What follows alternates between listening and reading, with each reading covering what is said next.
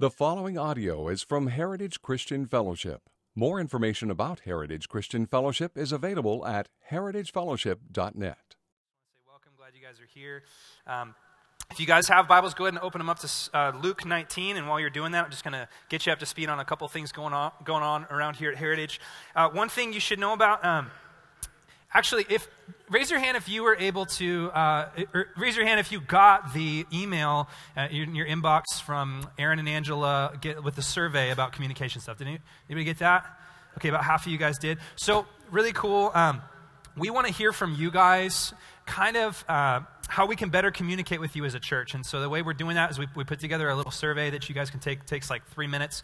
And we emailed that out to most of you. If you didn't get that email, it's probably because we don't have your email. So if you didn't get it, please email us at info@heritagefellowship.net and let Aaron or Angela know, and we'll make sure to get that to you. But we really want everyone to participate in that. And if you have got that in your inbox and it's just sitting there, please do that. We want to hear from you. This is going to really help our church be a tighter family, I think, in a lot of ways. Secondly, I don't know if you guys know, but Easter is 1 week from today, which is a really, really exciting thing, big deal. Easter is a big deal around here. We make a big deal out of it because we make a big deal about Jesus.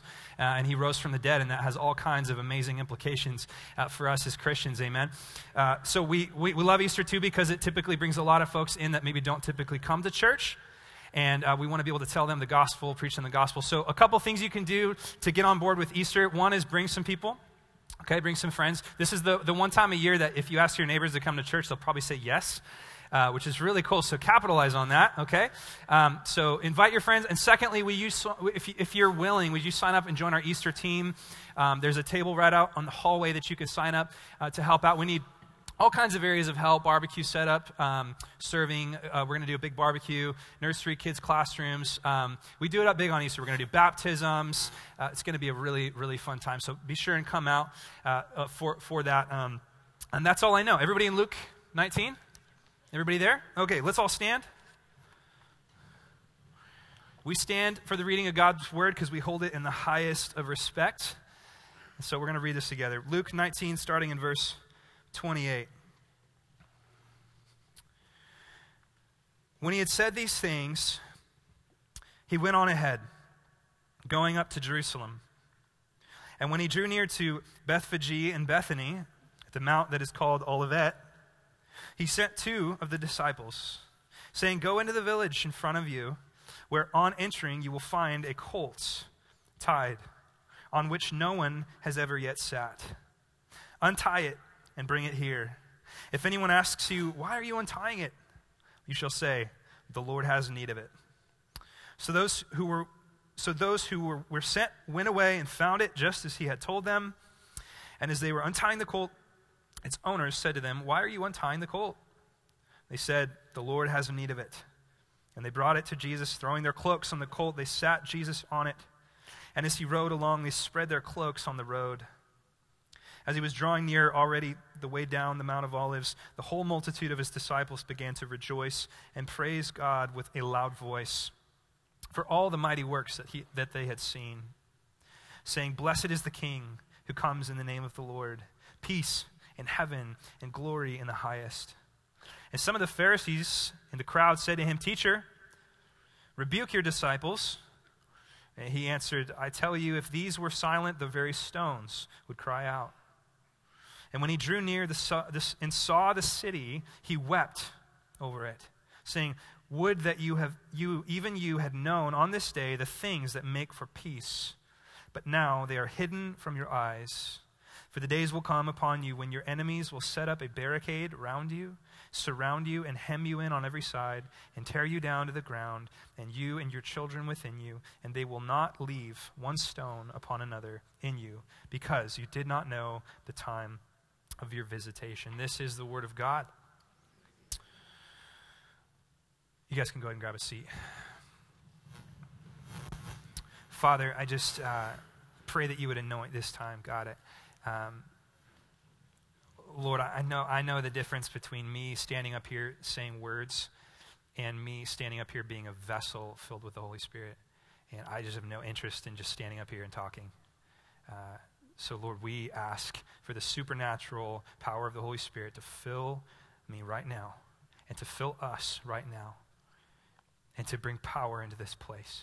And as we declare, Jesus, what a good Savior, what a good hero, what a good King you are, I pray that you would be magnified in this place. Lord, push me to the side this morning.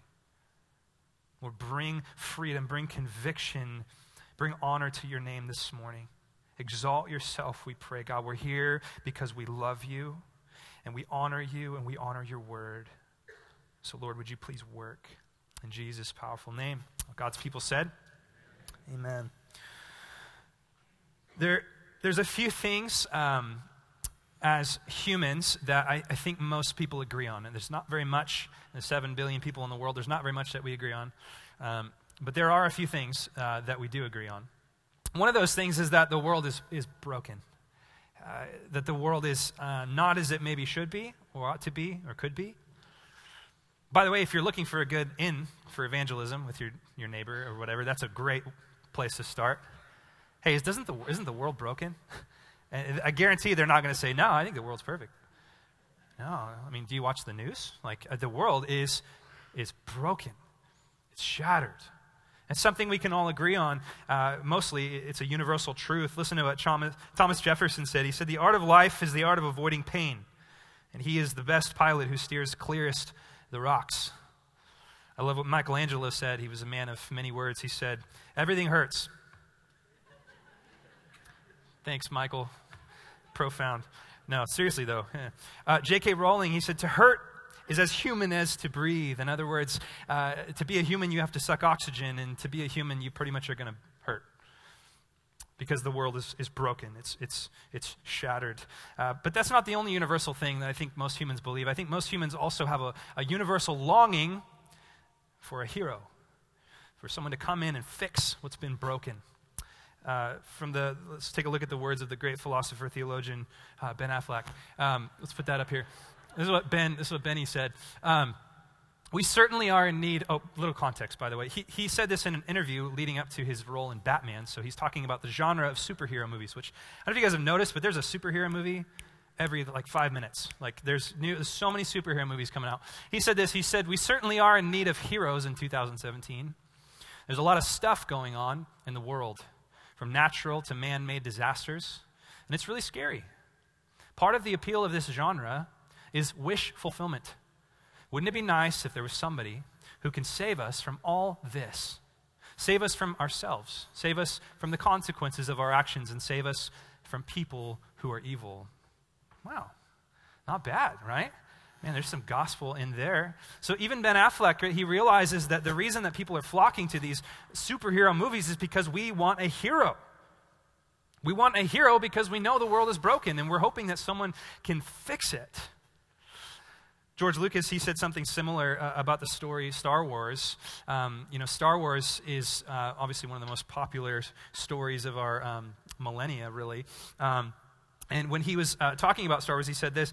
He said, the story being told in Star Wars is a classic one. Every few hundred years, the story is retold because we have a tendency to do the same things over and over again. He said in a separate quote, the next one, he said, I've come to the conclusion that mythology, in other words, storytelling, is really a form of archaeological psychology. Mythology gives you a sense of what a people believes, what they fear. So listen to what Lucas is saying. He's saying, when I wrote Star Wars, I wanted to write not a new story, but really the story. The story that's been told since the beginning of time. The story that all of us in our deep being long to be true. That this world, we know it's broken, but man, could there be a hero that could save this world? Could there be someone that could really redeem us? And you'll notice that all of those movies, from The Matrix to Star Wars to Lord, there's always the one. You notice that? There's always the one person that can bring everything into balance, the one person that can fix the problems. Only that person can fix it. Where do we get that? I think we get it because it's ingrained in our soul. I think we get it because it represents a truth, and that's what Lucas is saying. He's saying that this mythology actually represents something that's deep within us, and I think all humans long for a hero. This is actually all throughout the Old Testament. The Jews knew that everything was broken. In fact, the Old Testament is really entirely an account of just how broken systemically humanity is. You want to see some of the worst things in the entire history of humanity, just look at the Old Testament. It records it all. It's not shy about it. But the Jews in the Old Testament, they didn't just believe everything was broken. They also believed there was a hero that was going to come and fix what was broken. They called him the Messiah. And he's all throughout the Old Testament scriptures. He's prophesied of. And they believed that when this Messiah was going to come, he was going to bring something called shalom. Can you guys say shalom? That's how Jewish people greet each other, okay? It's kind of like a, hey, peace, But it means a lot more than that, actually. Shalom is a deep healing and whole completeness. Shalom represents really like peace on the entire earth, everything being right as it should be. And so in the Old Testament, the anticipation of the Jews is, when will the hero come and heal all things? When will this Messiah come and put everything right? So we agree on those things, right? But the things that we don't agree on as humans typically are who is the hero or what is the hero. That's where we don't agree. Because, some people, a lot of people in our Western kind of worldview, they think this. They think that if we could just fix poverty, maybe poverty's the villain. Maybe if we just leveled all the socioeconomic classes, maybe that would eliminate the evil in the world. Maybe it's just lack of education. Maybe, if everyone was enlightened, then we wouldn't have all this religious dogma and people saying these ultimate truth claims. Maybe if everyone was educated, then no one would hurt each other and no one would kill each other and there wouldn't be any more. Well, is that true? I think Hitler was pretty educated, actually. He was educated in the ideas of evolution, which led to one of the worst holocausts in humanity. So we don't agree on what the enemy is. We also don't agree on what the hero could be. Some people think the hero is some kind of a utopian society. That's what Rome thought. That's what Hitler thought. He said, if we can just make a big enough city or army or empire that kind of consumes the whole world, then we can kind of manufacture peace. We can enforce peace. So the hero is actually an empire. How many people have said that? I mean, dictators have been born out of that thinking. Some people think the hero is the right political system. Is it democracy? If we just spread democracy enough, is that going to fix the world? Some people think it's just demilitarizing the earth. Just get rid of nuclear weapons. Everything will be fine. Some people in the 60s thought it's just a lot of mushy love, If we just take our shirts off and, love each other.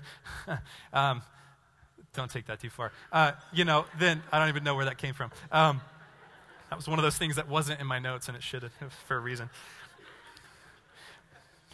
But what if the hero isn't any of those things? What if the hero is actually something we would never have thought up or dreamed up or even expected? What if the hero is completely outside of the realm of what we ever would have thought up on our own? What if the great enemy isn't outside of us, but it's actually inside of us? What if that was true? What if the issue wasn't poverty or social things or political things? What if the enemy is actually, and this is weird, what if the enemy was actually us? What if we were the problem? What if we were the disease? What if we were the issue? What if we were the reason that the world is so broken? What if that was true? Then the hero would have to deal with something more than just superpowers and hunger issues, right? And people say all the time, how can God be God and be loving and allow all of this stuff? Why doesn't he just come in and fix the stuff? Well, he will, and he's going to. But is that the true enemy? Is hunger and starvation and cold and poverty and disease, is that the true enemy, or is that the symptom of a greater enemy? Is death the enemy, or is sin actually lead to death? See, God knows in order to save humanity, Jesus knows in order to save humanity, he has to become the hero that no one would ever ask for. Because if we asked for the hero we wanted, he would just come in and make us rich and wealthy and comfortable. He would come in and he would take out all of our enemies and establish us. The problem is the true enemy would still be there. What if that hero came and we so hated him because we were so evil and we thought everything he said seemed to make us uncomfortable? So what if the hero actually came and we killed the hero? What if the hero showed up and he was so different than what we would possibly have imagined the hero was going to be? We put him to death. What if? In our text, we don't meet the hero that we would expect. And that's kind of what I want to point out this morning in the text. We don't meet the hero that we would invent. We meet the hero that we need. We meet the hero that we truly and deeply need. See, Jesus came not to fight the enemy we would ask him to fight, but he came to fight the enemy that must be fought.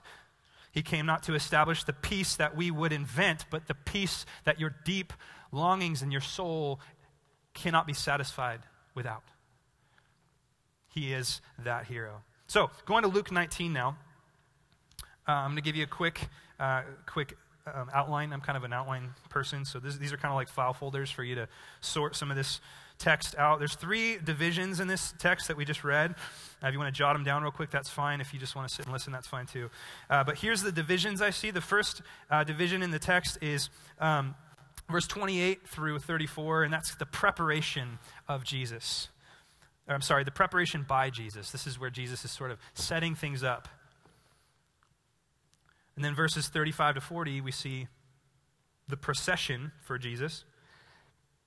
In verses 41 to 44, we see the proclamation of Jesus. The preparation by Jesus, the procession for Jesus, the proclamation of Jesus. We'll just work through those, and there's a lot here to cover, so bear with me as we get into some of this background. It's all going to hopefully come together in the end. Fingers crossed. So, here we go. Verse 28, start at the beginning. And when he had said these things, he went on ahead, going up to Jerusalem. I'll pause right there. I want to give you guys a little bit of background. Jesus is going up to Jerusalem. You always go up when you go to Jerusalem. Jerusalem's 3,000 feet above sea level. It's a mountain. It's the top of a mountain. It's a military dream. It's the city everybody wants because it's really, that's why I think the final battle, some crazy things are going to go down there. It's a really important city, and it's up high. And so Jesus, after 3 years of ministry, is finally going up to Jerusalem. And this is kind of important to know. For instance, the 19 chapters in this book of Luke, before this, that happens over the period of about 3 years. So it's fairly spread out. We don't know exactly when all of it happened, but it happened over 3 years. And then when you get to chapter 19, it all gets really squished. And all the stuff that happens from 19 all the way to the end of Luke, it all happens within like 5 or 6 days. Okay? Now, the reason that we're skipping ahead to this text, the reason that there's palm trees up here is because it's Palm Sunday. Happy Palm Sunday. Supposed to say thanks, Sam. Happy Palm Sunday. Yeah, okay, thank you. Happy Palm Sunday. So what Palm Sunday is something that evangelicals in the church have been celebrating for a long time. It's like signifying the kickoff to Passion Week. Passion Week is the last week of Jesus' life, and it's one of the most important things as Christians that we understand exactly what happened, because every day in Passion Week leading up to Jesus' crucifixion, resurrection, and ascension is important. And everything that he does is important. And everything that he says is important. We need to understand that. Now, Jesus has been ministering for 3 years all throughout Galilee and Judea, going city to city, teaching in synagogues, healing people, casting out demons. He's really made quite a name for himself as he's traveled through, done all kinds of unexpected things. And now, after 3 years of this anticipated build, he's finally going up to Jerusalem. And it's actually really interesting. Mark records this moment where Jesus says he's up ahead. He's like 100 yards off walking, and his disciples are back there, and they know, oh man, it's time, we're going to Jerusalem. And it says they're afraid. The disciples are afraid. Why are they afraid? Well, there's a few reasons. This is not a normal week in Jerusalem. Jesus, purposely, is taking his disciples up to Jerusalem during a very pivotal event that would come every year in Jerusalem. It's called Passover. Passover was a feast. It was something that had been celebrated all the way back from the Exodus to signify the Passover lamb. For those of you that haven't read it, basically they would sacrifice a lamb, put the blood on the door, and the angel wouldn't take the firstborn. You can go back and read it in Exodus. But essentially, God said, I want you to celebrate this every year, this Passover feast, and I want you to each take a lamb for each house, sacrifice it, eat it, make it part of your meal. That was the meal that Jesus had with his disciples, where we get communion. And then essentially you take the blood and we'll have the Passover lamb, and it's basically a reminder of this disconnect between God and between man. You do it every year. But this is a big deal in Jerusalem. We have accounts about 40 years after, actually only 10 years after Christ, we have accounts of 2 million people being in the city of Jerusalem for Passover. And you might go like, oh, big deal, that's like 2 Fresnos. But it's really big deal back then. That's a lot of people. And most of those were pilgrims coming in to have this Passover feast. In addition to that, we have records of 260,000 lambs being brought into the city. There's historical records of there being so many lambs slaughtered that there was literally a river of blood flowing out of Jerusalem because of all the lambs that were slaughtered. You say, Sam, that's gruesome. Okay, it was supposed to be. It was supposed to be this yearly reminder of the sin of Jerusalem and of Israel, of God's people, and the disconnect between them and God. The theological term for that is enmity. We have enmity between us and God. So this Passover feast is going on.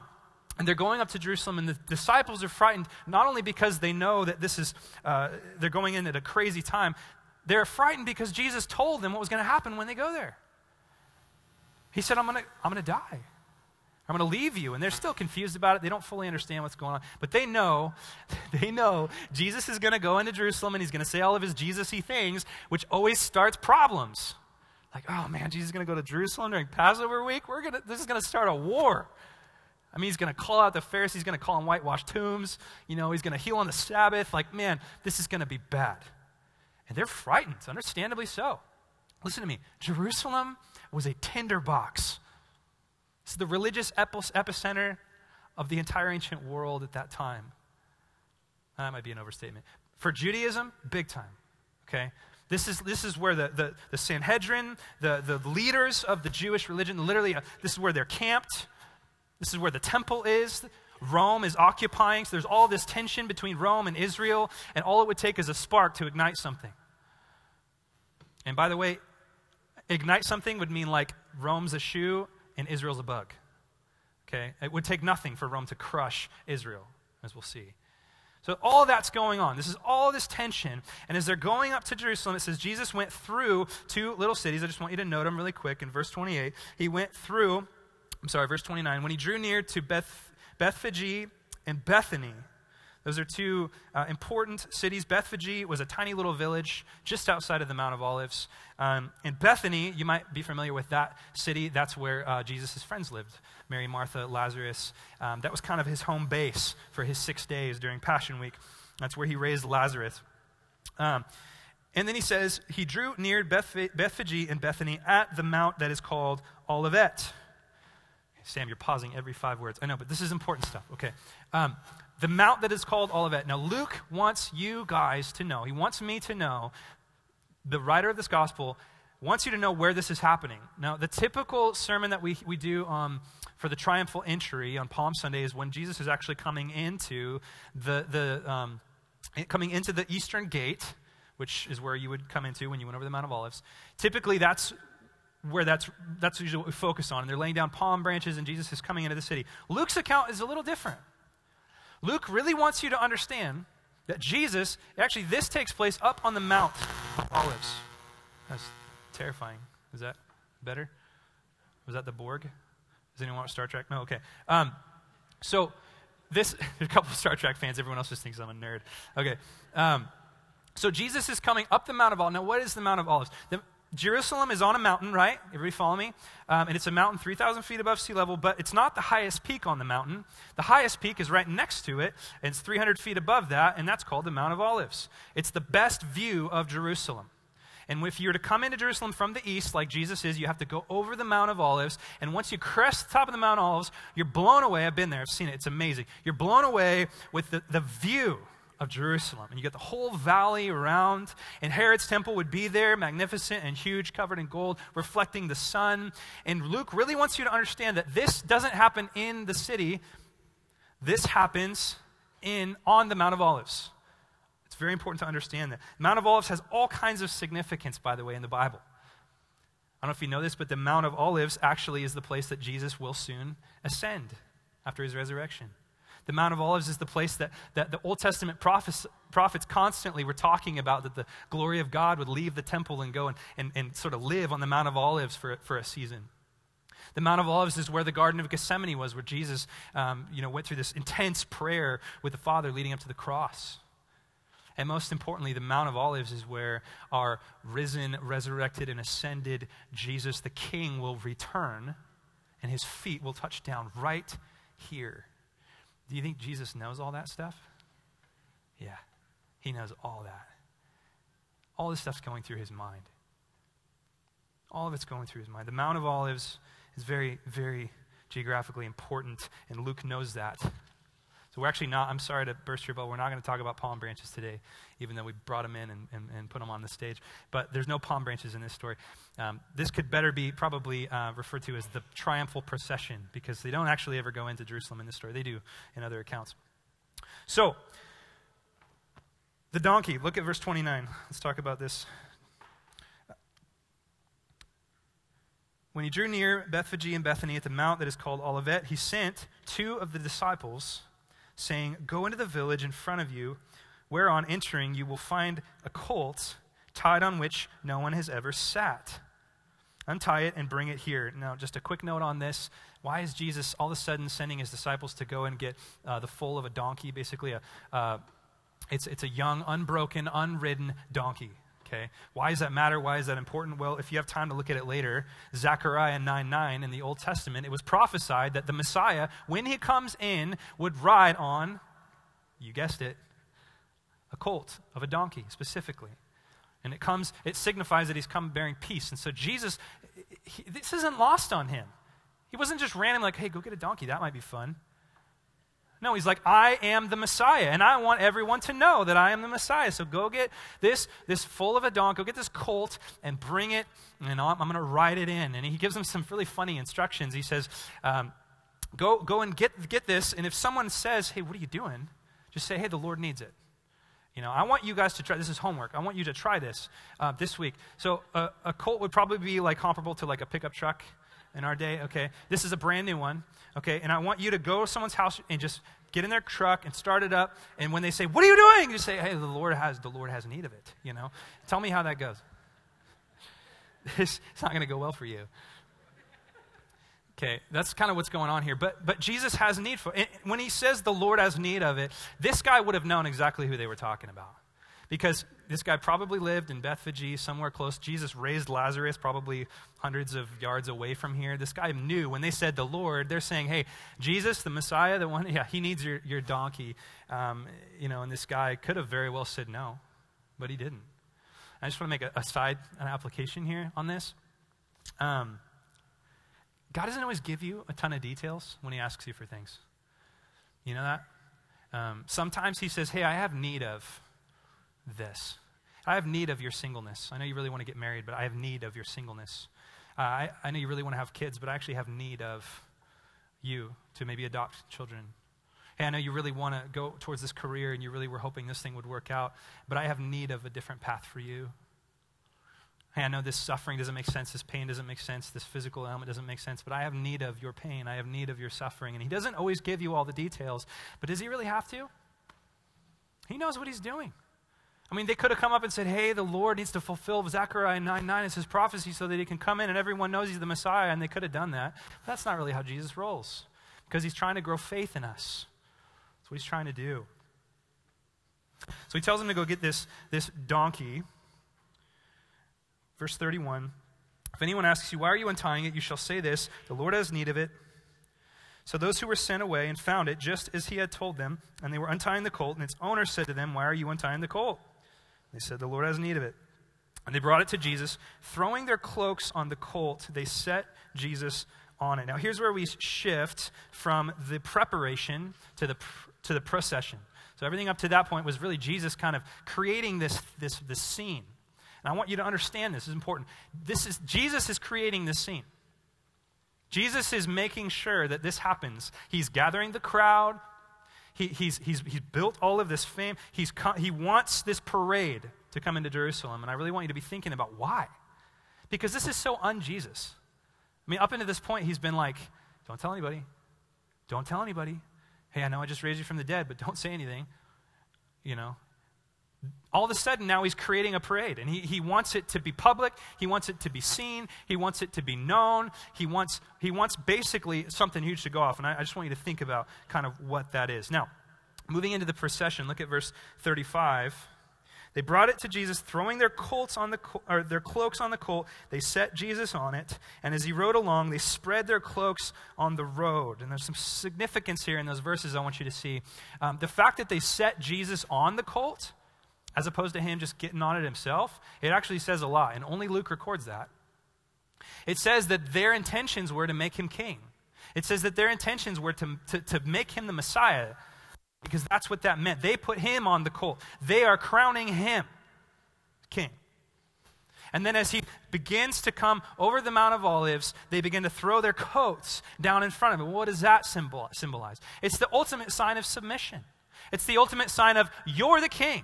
It's like, basically symbolizing, I want to throw myself down in front of you on the ground, but I'm not going to do that because I'll get trampled by your donkey. So instead, I'm going to throw my coat down. It's the ultimate sign. They did the same thing to King Jehu when he was christened as king, when he entered the city in the same exact way. So Luke really wants us to understand that they want him to be their hero, that they think he's the one that's going to fix everything.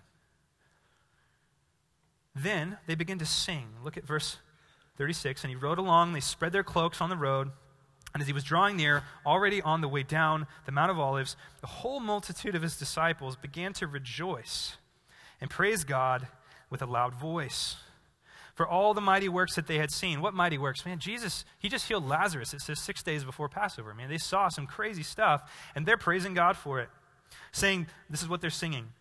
And note this, blessed is the King. Blessed is the what? Okay. Blessed is the King who comes in the name of the Lord.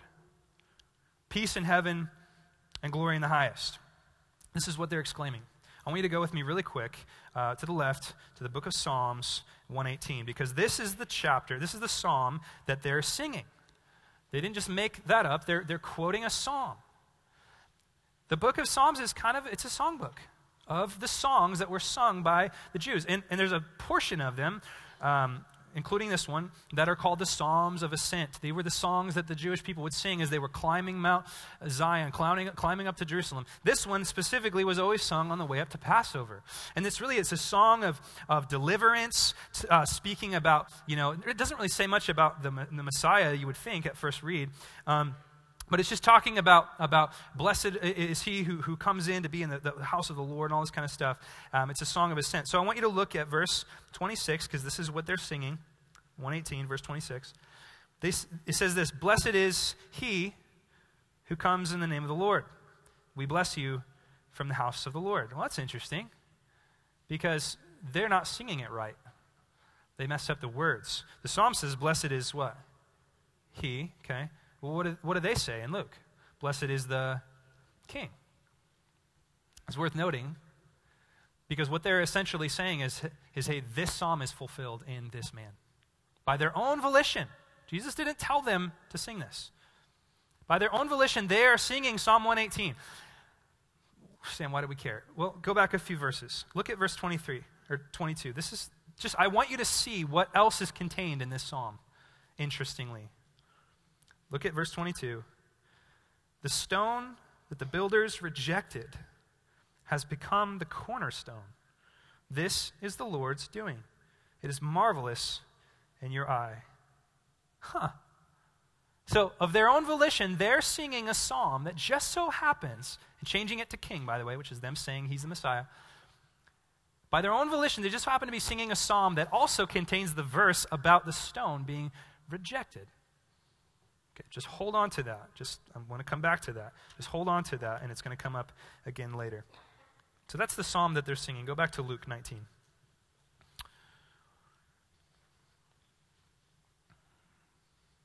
Now we hear from the Pharisees, like we always do. Now we hear from the Pharisees. Okay, the Pharisees, in verse 39, some of the Pharisees in the crowd said to him, These are the religious leaders, okay? These are the most pious, sort of the religious people that everyone would kind of look to as the most religious. Some of the Pharisees in the crowd said to him, "Teacher, rebuke your disciples." Why are they saying that? Well, they're saying it, for one, because he's claiming to be Messiah. Very clearly, very blatantly. Probably one of the most blatant assertions of his messiahship that we see in the entire New Testament. And so they see that as blasphemy. They're saying, stop it. But they're also saying that because, Jesus, you're going to screw up Passover for us. You understand that? Passover was a really big deal for them. All these people are here. And here comes this rabbi from Galilee who has been a thorn in our flesh for 3 years, and now he is making a significant and scandalizing claim to be the king, the hero, the Messiah, to bring shalom and peace, and you are going to start a war with Rome. It's what they're thinking. If you come in here and start preaching what you preach, you are going to bring Rome down on us like a shoe and a bug. Or God forbid, you're going to start an insurrection and Israel's going to think they can go to war against Rome, and we're going to get creamed. All this stuff is going through the Pharisees' head. They're nervous. Jesus makes you nervous sometimes, doesn't he? That's a good thing. He makes you nervous because he's uncontrollable. And he doesn't do what you think he should do. And he never says what you think he should say. I mean, sometimes you open the Bible and you ever start reading something, you think you know what Jesus is going to say, and then he totally says the opposite. It just wrecks your theology. And you're like, oh, man, now I got to figure this out. That's kind of this passage for me. The first time I read it, I'm like, what? They're worried. They're worried that Jesus is going to come in and wreck their party. So they're telling him to stop. Tell your disciples to stop. Now, Jesus' response is really interesting, okay? He answered, verse 40, I tell you, if these were silent, who? The crowd. The very stones would cry out. The very stones would cry out. That's a cool verse. You might underline that one. Now, I used to always read that to mean that if these guys don't worship me, then the rocks are going to start worshiping. It could mean that, but I actually don't think so. In fact, we sing some worship songs that kind of make it say that. But I think what Jesus is talking about here is much deeper than that. See, all throughout the Old Testament, there's pictures of creation itself, such as stones, testifying against the wickedness and the brokenness of humanity. The word here for cry out is not cry like, oh, yay. The word here for cry is like, please come and avenge. You guys awake? I always do that once at least, just got to wake everybody up. The word there is not, yay, Jesus is here. The word for cry out is a scream for justice. We know that because in Genesis 4, God says when Cain killed Abel, the first murder in the scriptures, that when Abel's blood hit the ground, God said, why is the ground that soaked up his blood screaming out to me injustice? In other words, I knew you murdered your brother because the ground testified on you. And the one Jesus is referring to here is actually in Habakkuk chapter 2, and God is indicting the Chaldeans because they were wicked and evil beyond belief. And he says, the stones are screaming, telling me about you and your wickedness, calling for justice, calling for something to be done. Paul picks up the same idea in Romans chapter 8 when he talks about the fact that creation groans, eagerly waiting. Creation is unfortunately caught up in the brokenness that humanity has brought. And it's kind of a victim. He's saying that if these people don't cry out for the need for a hero, then the stones will scream for God to come and fix what is broken. Isn't that cool? Way cooler than just rocks with little arms saying, praise Jesus, right? Way cooler. So that's what's happening there. Now, up until this point, let's move into the third division, the proclamation of Jesus. Up until this point, everything here has pretty much been described by the crowd. The crowd has been saying who they think he is. The crowd has been singing the psalm. The crowd has been saying what they want him to do. But now it shifts to Jesus, and now it's time to hear what Jesus actually says. Up until this point, the hero has been defined by them.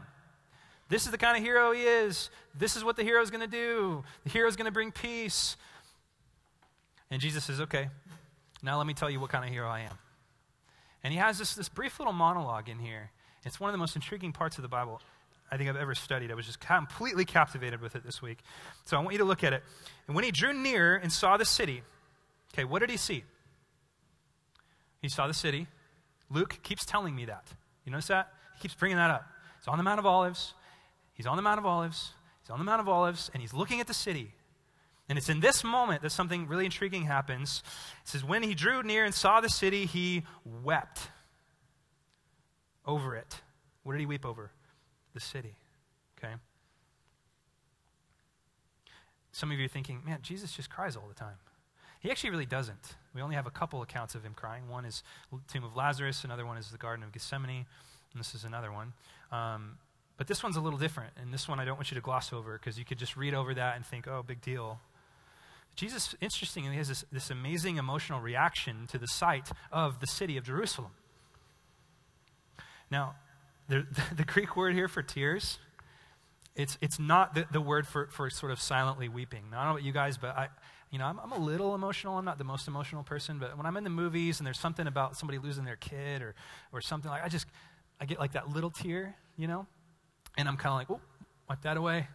Okay, all right, we're good. Like there's a silent kind of a crying that maybe someone wouldn't even notice that you're doing it, This is not what this is talking about.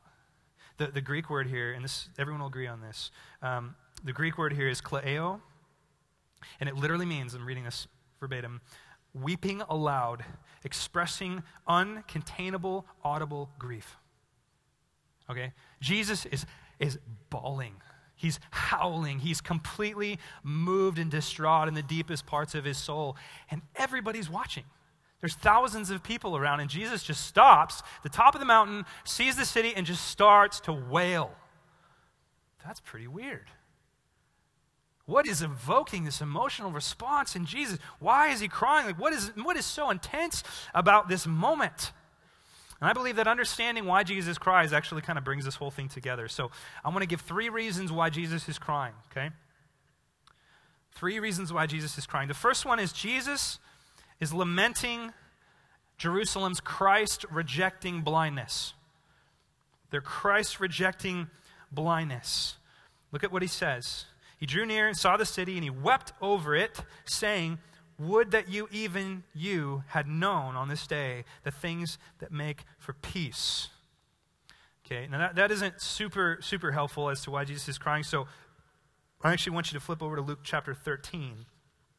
And this is really helpful in understanding this because Jesus, prior to this, was talking about Jerusalem, the city that seems to make him cry. He's talking about Jerusalem, and he gives some really amazing explanation about how he feels about Jerusalem. And I don't think that Luke wasn't thinking about this when he penned that. They meant for these books to be read as a whole. Remember that. We read them like a verse on a fridge magnet at a time, but they were meant to be read as a whole.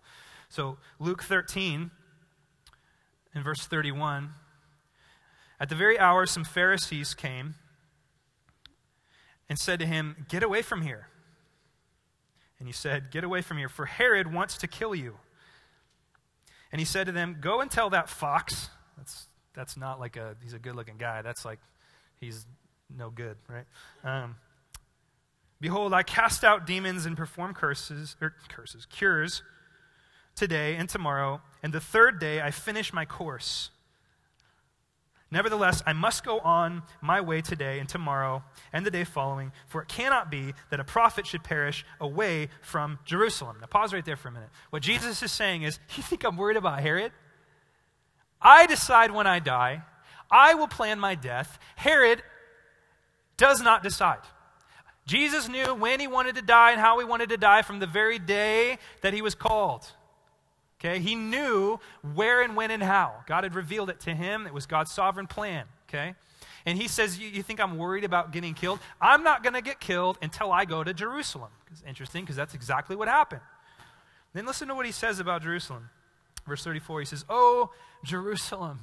You got to read this with like oh, Jerusalem. Jerusalem.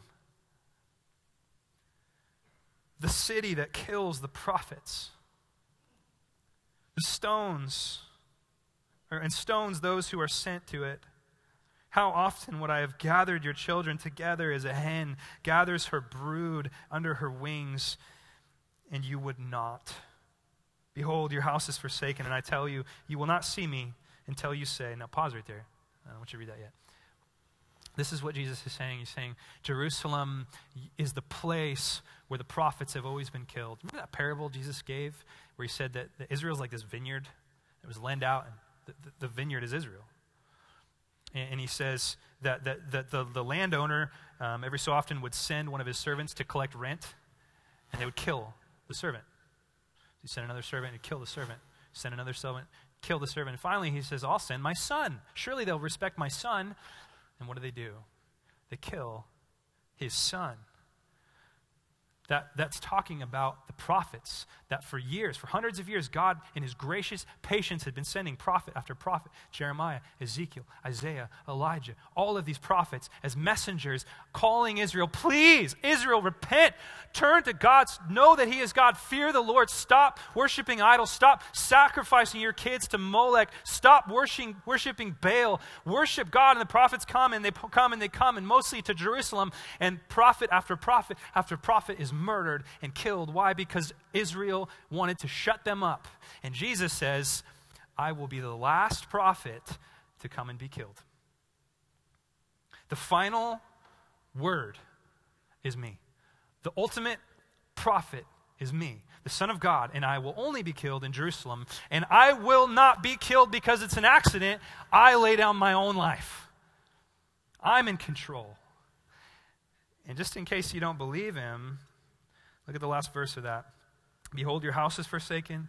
I tell you, you will not see me until you say, what he's saying is, you will not see me in Jerusalem until you say, blessed is he who comes in the name of the Lord. Are you getting this? He's saying, next time you see me, you're going to sing Psalm 118 over me, and then you're going to kill me. That's what he's saying. The exact words that they sang over Jesus as he crests the Mount of Olives, Jesus already knew they were going to say it. He knew. He is the Lamb who lays down his life willingly. He is the foundation stone that has been willingly rejected. Remember earlier I had you read Psalm 118 and I said, don't forget that. You think it was any mistake that Jesus said, when you say blessed is he who comes in the name of the Lord, you're also going to reject me. I'm going to be the cornerstone that came to be the foundation of the temple, and you're going to throw me out in the rubbish pile. But little do you know, I will be the foundation stone for a new temple. The point I'm trying to get here with this is that none of this is lost on Jesus. He knows exactly what he's doing. He knows exactly when he needed to die, exactly how he needed to die. He is the hero. Listen, he is the hero that was so strong and so smart and so loving that he knew he was willing to rather than be the guy that comes in breaking down the doors and kicking out Rome, he says, that's not going to save anybody. The way that I will save my people is not by kicking walls down. The way that I will save my people is by dying in their place to deal with the deepest issue that there is. Isn't that incredible? Jesus says, I know you're going to kill me. In fact, I want you to kill me because I must suffer and die so that the ultimate enemy, death and sin, can be conquered. Because if I set up a kingdom and death and sin has still not been conquered, then that kingdom will not last. This is what he's saying. Nothing is lost on Jesus. Going back to Luke 19. So the first reason that he is weeping, the first reason he's crying, is because he knows that the only way that he can save his people is for them to crucify him, for them to reject him. And it breaks his heart. He's fully God, he's also fully man. And there's an application that I want to give you really quick on this that I think someone in here needs to hear. You know, some of you feel like, how can God possibly care about how I'm feeling right now if he's sovereign? If God already knows everything and God knows everything's going to work out the way he wants it to work out, how can God possibly care in this moment that I am struggling and suffering in the way that I am struggling and suffering? But here we see Jesus, the picture of God the Father, on the top of Mount Olives, in complete understanding as to what is going to happen, yet wailing. Why? Because he loves Jerusalem. He loves his people. And even though he knows everything is going to work out, he is still enters into that moment with them and grieves with them because God is moved. God is both sovereign and omniscient, yet still enters into our grief with us. Amen? He comes into those moments. He cares. He's moved by what you're feeling. He's the ultimate high priest. He cares. He weeps because he loves Jerusalem. He loves Israel. This is his kid. He says, I would have gathered you like a hen gathers her young. Oh, Israel, if you'd only turned, I would have come and been the Messiah that you need right now. But instead, I have to die to change the deepest parts of your soul.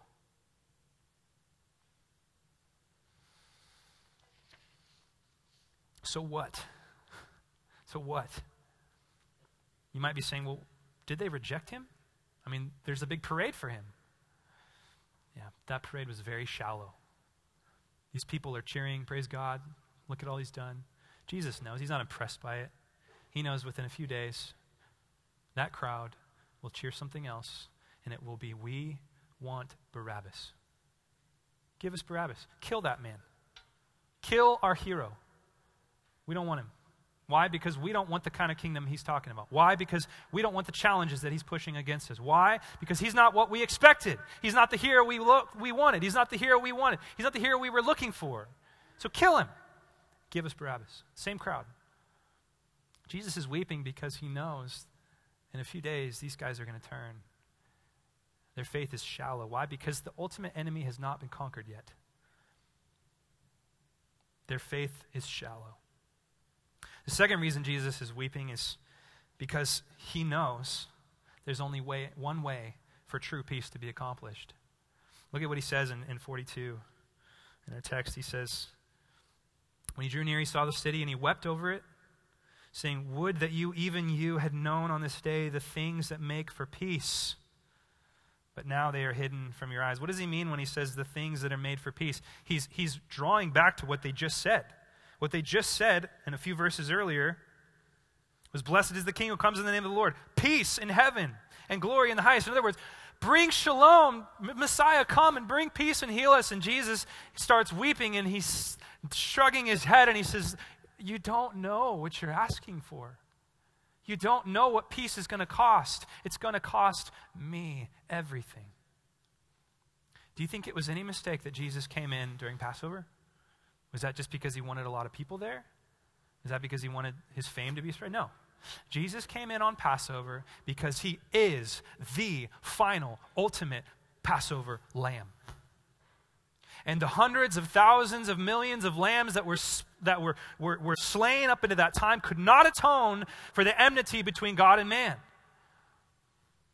The river of blood running out of Jerusalem from all of the lambs that were slain could not atone and heal the wound that truly curses humanity, and that is that there is a gap between us and God the Father. We are broken, not just because we have sickness, we're broken because God is distant from us. And the cross heals that gap. The Passover lamb heals that gap. Jesus says, you don't know what peace is going to cost me. Do you understand what peace costs? Do you think that maybe just some empty, hopeful Christian slogans can give you peace? Do you think that just jumping into church motion and religious culture, Christian culture, do you think that's going to give you peace? You think putting a fish on your bumper sticker is going to give you peace? Is that what peace costs? Just thinking good thoughts? Leading a more moral life? If that was all it was, Jesus wouldn't have come to die. What peace costs is the Lamb of God. What peace costs is every ounce of Jesus' blood that was poured out so that we could be brought back to the Father. That's what peace costs. And this is why Jesus is weeping, because he knows what it costs. Do we know what it costs? Do we live As though the peace that God has given us actually costs the most valuable blood that has ever walked in this earth. Why did Jesus have to die? Because someone had to. One man's death wouldn't be enough, but the God-man's death could cover it. Jesus had to suffer what we were supposed to suffer. Jesus had to experience separation from God so that we could experience closeness with God. He had to stand in the gap and be smitten with the wrath of God so that we could bridge the gap and be with the Father. Do you understand this is what it cost? This is not just something that you add to your life. This is everything. This gospel that we preach cost Jesus everything. And we see his emotional response in the garden. When he weeps tears of blood, he literally weeps tears of blood because he is so wrecked over what it's going to cost him to buy the peace, to become our hero.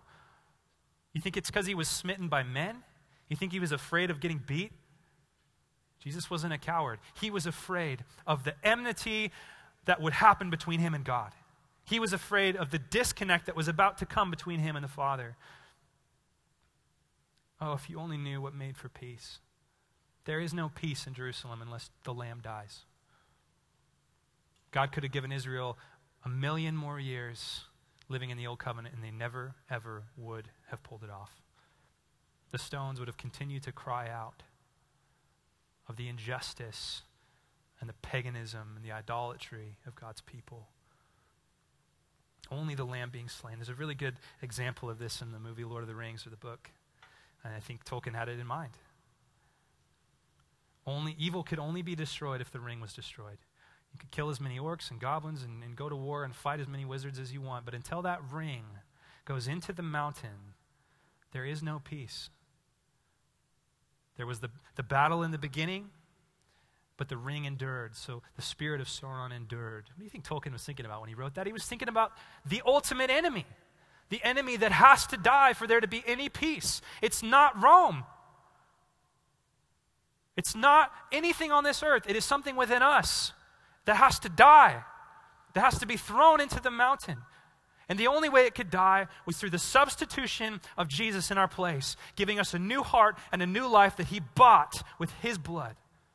It's the only way peace can come.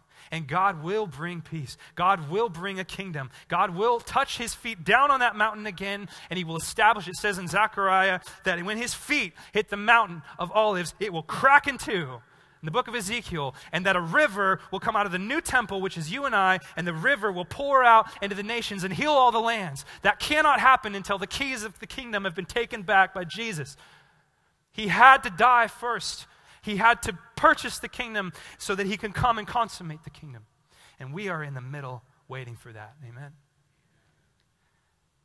Are we living like that blood is precious? It gets a little more intense, actually. Jesus, look at this. The third thing that he's lamenting over, we see in verse 43. He says, if you knew the things that made for peace, but now they are hidden from your eyes, verse 43, for the days will come upon you. Now, this is the last thing I would have expected Jesus to say in this moment. Okay, everyone's excited. Man, Messiah's coming into Jerusalem. Oh, we're having a parade. This is amazing. And then Jesus stops and starts crying. And then he opens his mouth and he says, here's reality. For the days will come upon you when your enemies will set up barricade around you and surround you and hem you in on every side and tear you down to the ground, you and your children within you. And they will not leave one stone upon another in you, because you did not know the time of your visitation. What? Jesus, everybody's here. They're praising you. This is exciting. This is a parade. You're going to come into Jerusalem, and now you stop and like let out this Old Testament prophecy about Jerusalem being destroyed and all the stones being knocked off of the temple and the place being burned. And what in the world is that all about? Why is Jesus saying that? Well, first of all, he's right. 40 years later, Jerusalem rebelled from Rome. You know what Rome did? They wiped out Jerusalem. This is part of the reason Jesus is crying. He knows Jerusalem is toast. Rome comes in, man.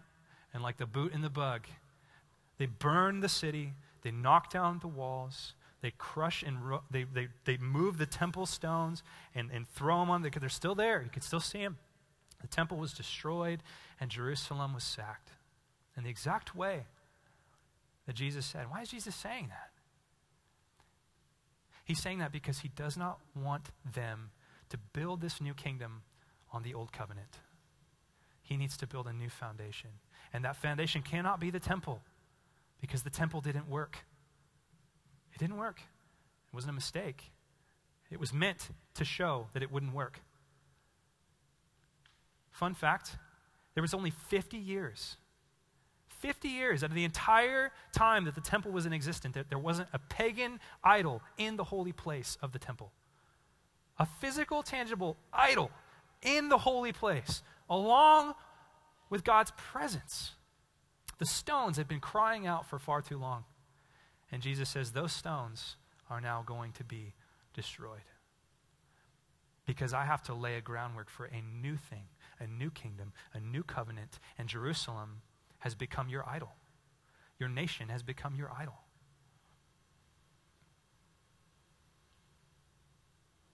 Here's what I want you to understand.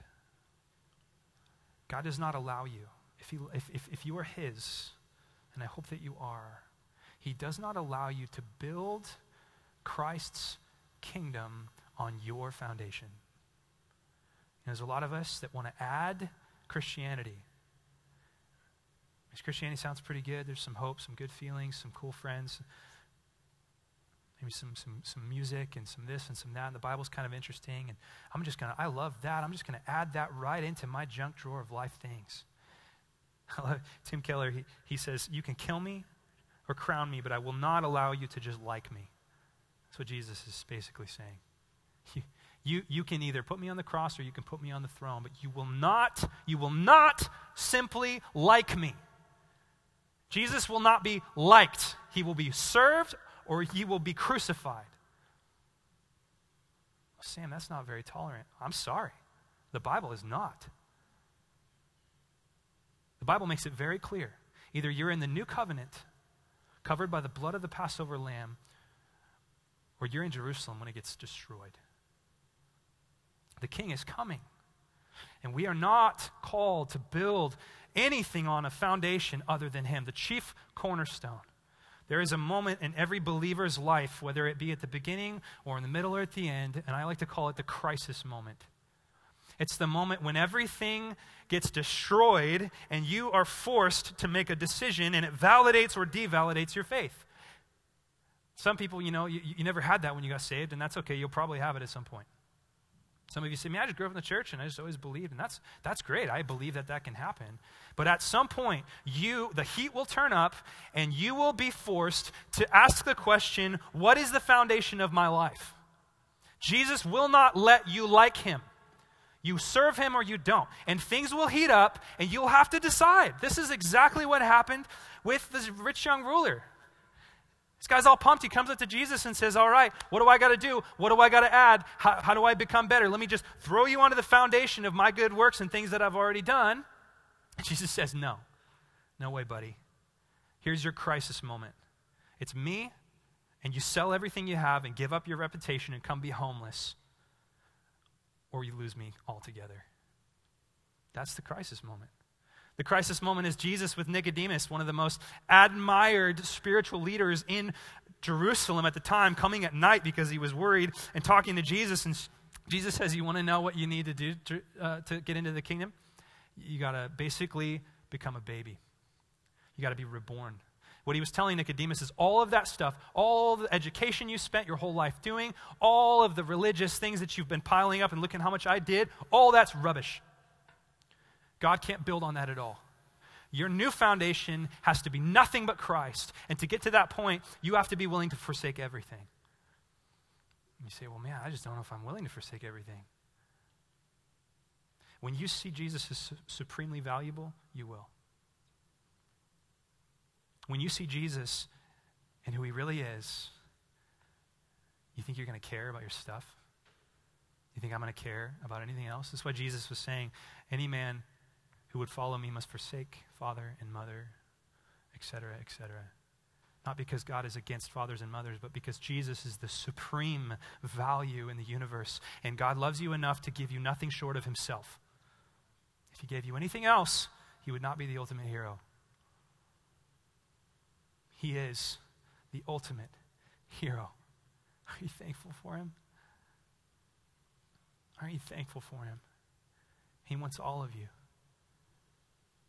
If you want peace, peace only comes when you let go. I'm not talking some bumper sticker slogan, let go and let God. I'm talking about crisis moment level stuff where you say, I don't care about anything. I care about God. And I'm going to give him everything. I'm going to trust him with all. I'm going to trust him with the stuff in my past. I'm going to trust him with the stuff in my present. I'm going to trust him with all of my finance. I'm going to trust him with my health. I'm going to trust him with my stuff. I'm going to trust him with my family. And he will be the full essence of what I see in my screen. Nothing else is more important than him. That's the only way you're going to experience true freedom and true peace. It came at a cost, and that Jesus was that cost. He is the foundation. He is the Passover lamb, and he is the King. He is the hero that we need. Amen? Will you guys stand?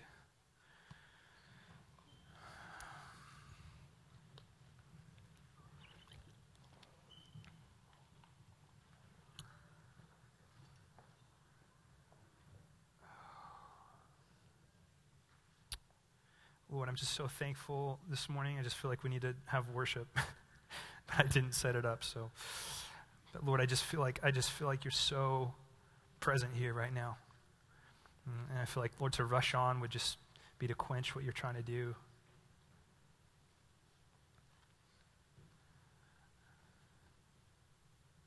God, we're blown away, Father, this morning by the cost of the way that you saved us. Where you gave everything, you didn't hold back anything. You purposely died. You were born to die, to save us. Well, I'm so thankful for that. I pray this morning, right now, God, for everyone in this room who is feeling your hand pressing them.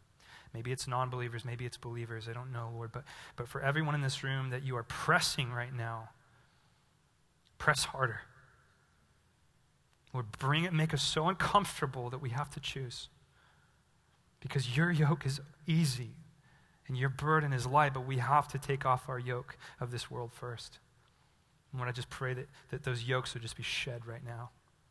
That people would just begin and choose to step into the freedom that it is to give you complete control of their lives, to stop holding back those areas, to give you the high places, to give you the strongholds. Lord, please press them. Give them that freedom. Give me that freedom, Lord. Show me the places in my life where I've not let you reign. I have not given you sovereignty. Lord, what do you have need of us this morning? And Lord, don't let us leave those doors until we've dealt with it. Lord, if there's anyone in here that doesn't know you, has not yet put all of themselves on the saving faith of what you accomplished on the cross for them, Lord, press them. Help them to see the Savior that you are, the hope that you have for them. We just pray against the enemy and his lies right now. The lies that would tell us that this is just a feeling, it's just an emotion. We just pray against that. We pray that truth would reign, that your light would come into this place. Lord, we love you so much. And I love you, Lord, and I lift my hand.